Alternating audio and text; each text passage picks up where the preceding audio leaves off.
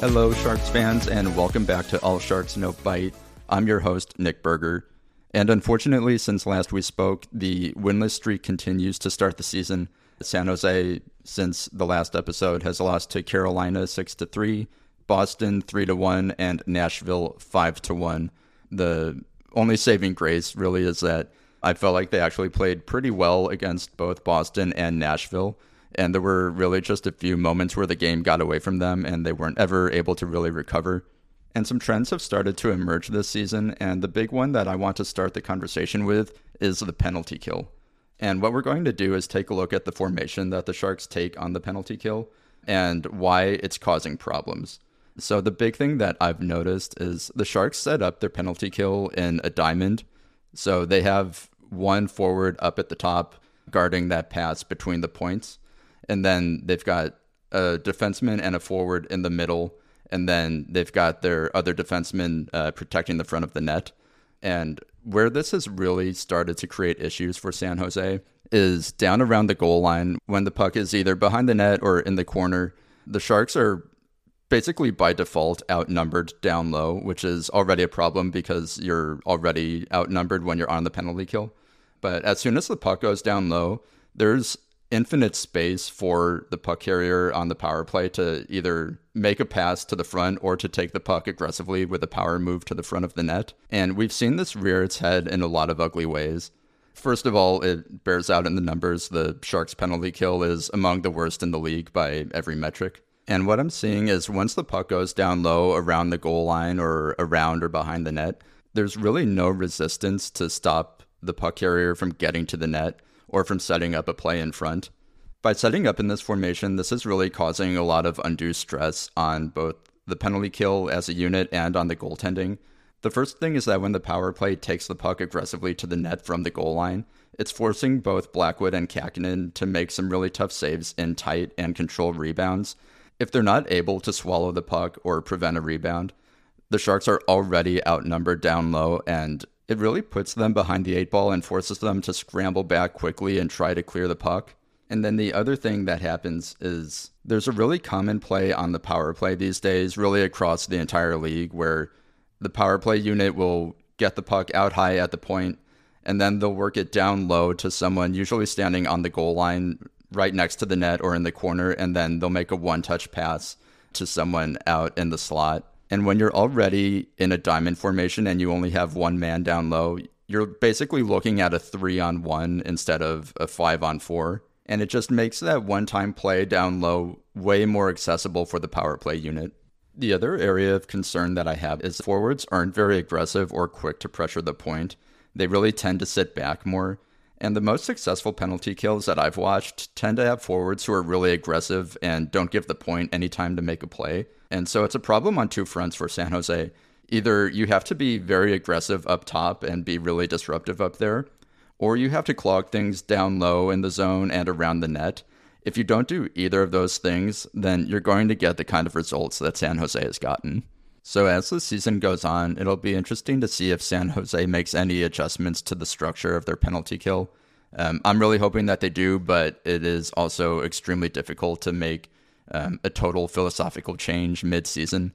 But we'll see what they decide to do. I would really love to see them make it more difficult for teams to get to the net and to get the puck to the net down low. And that's actually one other problem that I just thought of.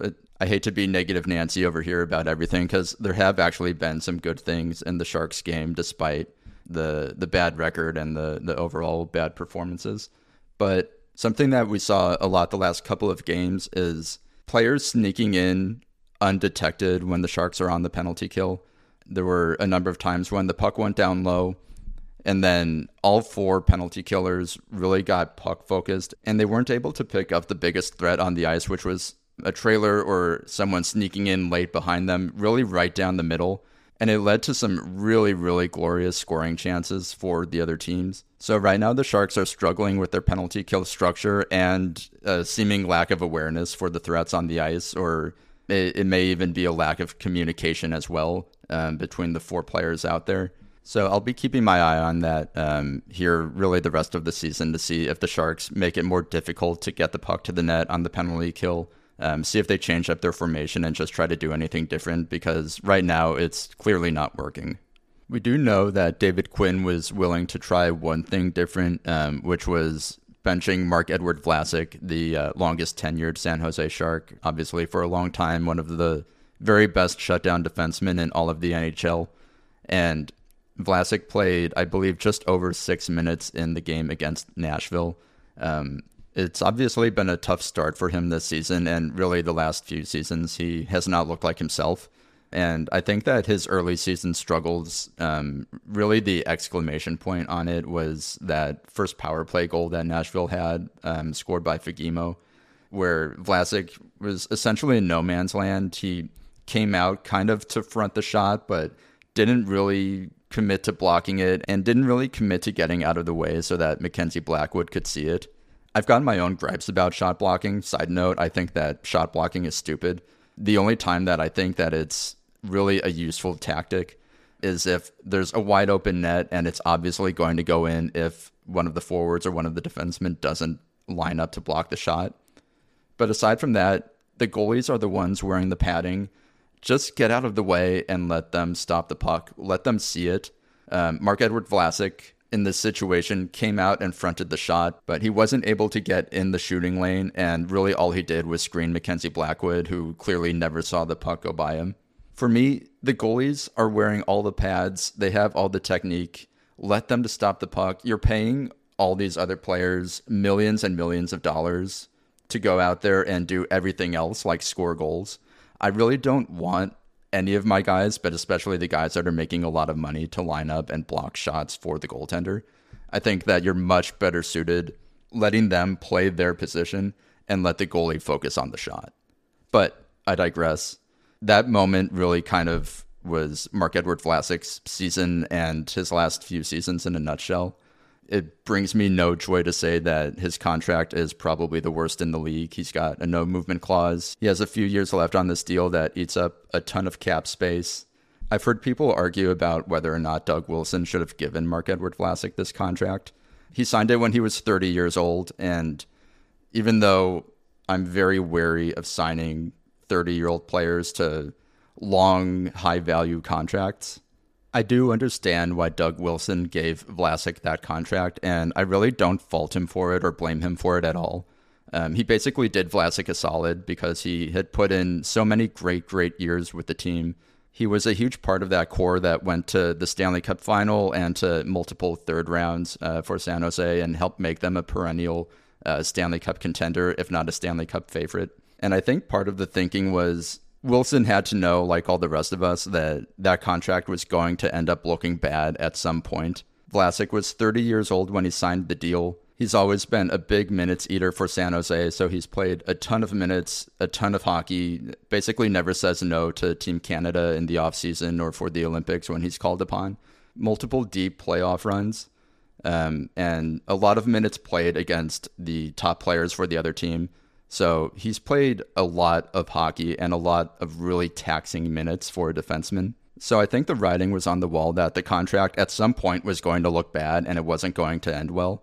But as a 30-year-old, still in his prime, still on a good team, I think Doug Wilson rightfully said, we're going to give you what you deserve. And in that time, we still have a good team that can win. So let's do our best to win now, get as much out of Vlasic as we can while he's still good. And then hopefully by the end of the contract, we can't be too upset about the fact that it doesn't look good because he's brought the team a Stanley Cup. I think that was the goal. That's what they were hoping for.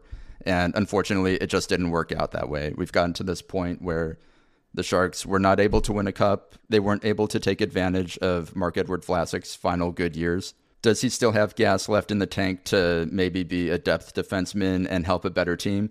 I don't know. I hope so, because his contract is basically untradeable. He does have the worst contract in the league. His cap hit is $7 million this year. He's got the no movement clause. So right now, we'll see what David Quinn decides to do with him moving forward. They dressed 7 defensemen the other night against Nashville, which made it easier to bench a guy like Marc-Edouard Vlasic, because then you're not putting your defense in a bind where you have guys taking on more minutes and wearing themselves out even further. The good news is the Sharks obviously are not trying to be good this year. We all know that this season's not going to end well in terms of the standings. And Vlasic is the perfect guy to be the tank commander and hopefully bring home Macklin Celebrini. And hopefully we'll all be celebrating that. And if nothing else, that can be part of Vlasic's legacy. I know we'll all remember him for all the good things that he did, and rightfully so, in his time with San Jose. But if his bad contract and his on-ice performance all result in San Jose landing Macklin Celebrini in the draft, then that would obviously be a huge win. And speaking of players trying to get back on track, Kevin Labanc is back in the lineup and has been for the last couple of games for San Jose. And I think he's actually looked really, really good. He actually leads the Sharks in Corsi for percentage with 54.39%. And I think the eye test backs it up. He's done a really good job wreaking havoc in the offensive zone. I've noticed him be really strong on the back check, turning the puck over and then turning that into a shot on goal. So he's been really, really good, and it's bearing out in the numbers. Still haven't seen him put up big points yet in terms of goals and assists, but the possession numbers are looking really good. And I've been one of the bigger critics of Labanc, but I think he's played really, really well. And what I'm hoping to see is I want David Quinn to put him in basically every position to possibly succeed. I don't like Kevin Labanc's contract. I think they overpaid for him. And I think the Sharks really miscast Kevin Labanc in the years when he was getting more playing time and being more productive for the team. I think they saw him as a top six guy, a guy that they can put on the power play. And I don't think he was ever really that. I think he's a guy who can actually be a good, serviceable third line guy, can play up and down the lineup. You can put him on the power play in a pinch if you need to. But I don't think he's really a guy that's going to drive the offense in a big way. But the way that the Sharks were deploying him in the past, they were playing him more like a guy that they expected to get a lot of offense from. And even though he's got some passing abilities and he's got a really good shot that I think throughout his tenure in San Jose, he's been a little too reluctant to use, I think he's still a guy who's better suited to be a third line guy and a guy that can give you some offense, but not really a top six guy that you want to lean on if you really need a goal. But he's back in the lineup. He's playing really well. And here's what I would do if I was in charge. I would have Labanc playing on the top line. I would have him on the top power play unit and give him the majority of those minutes. I would do everything I can to pump up his value here in the last year of his contract, so that the Sharks can trade him at the deadline to a contender and hopefully get the best value out of him in return.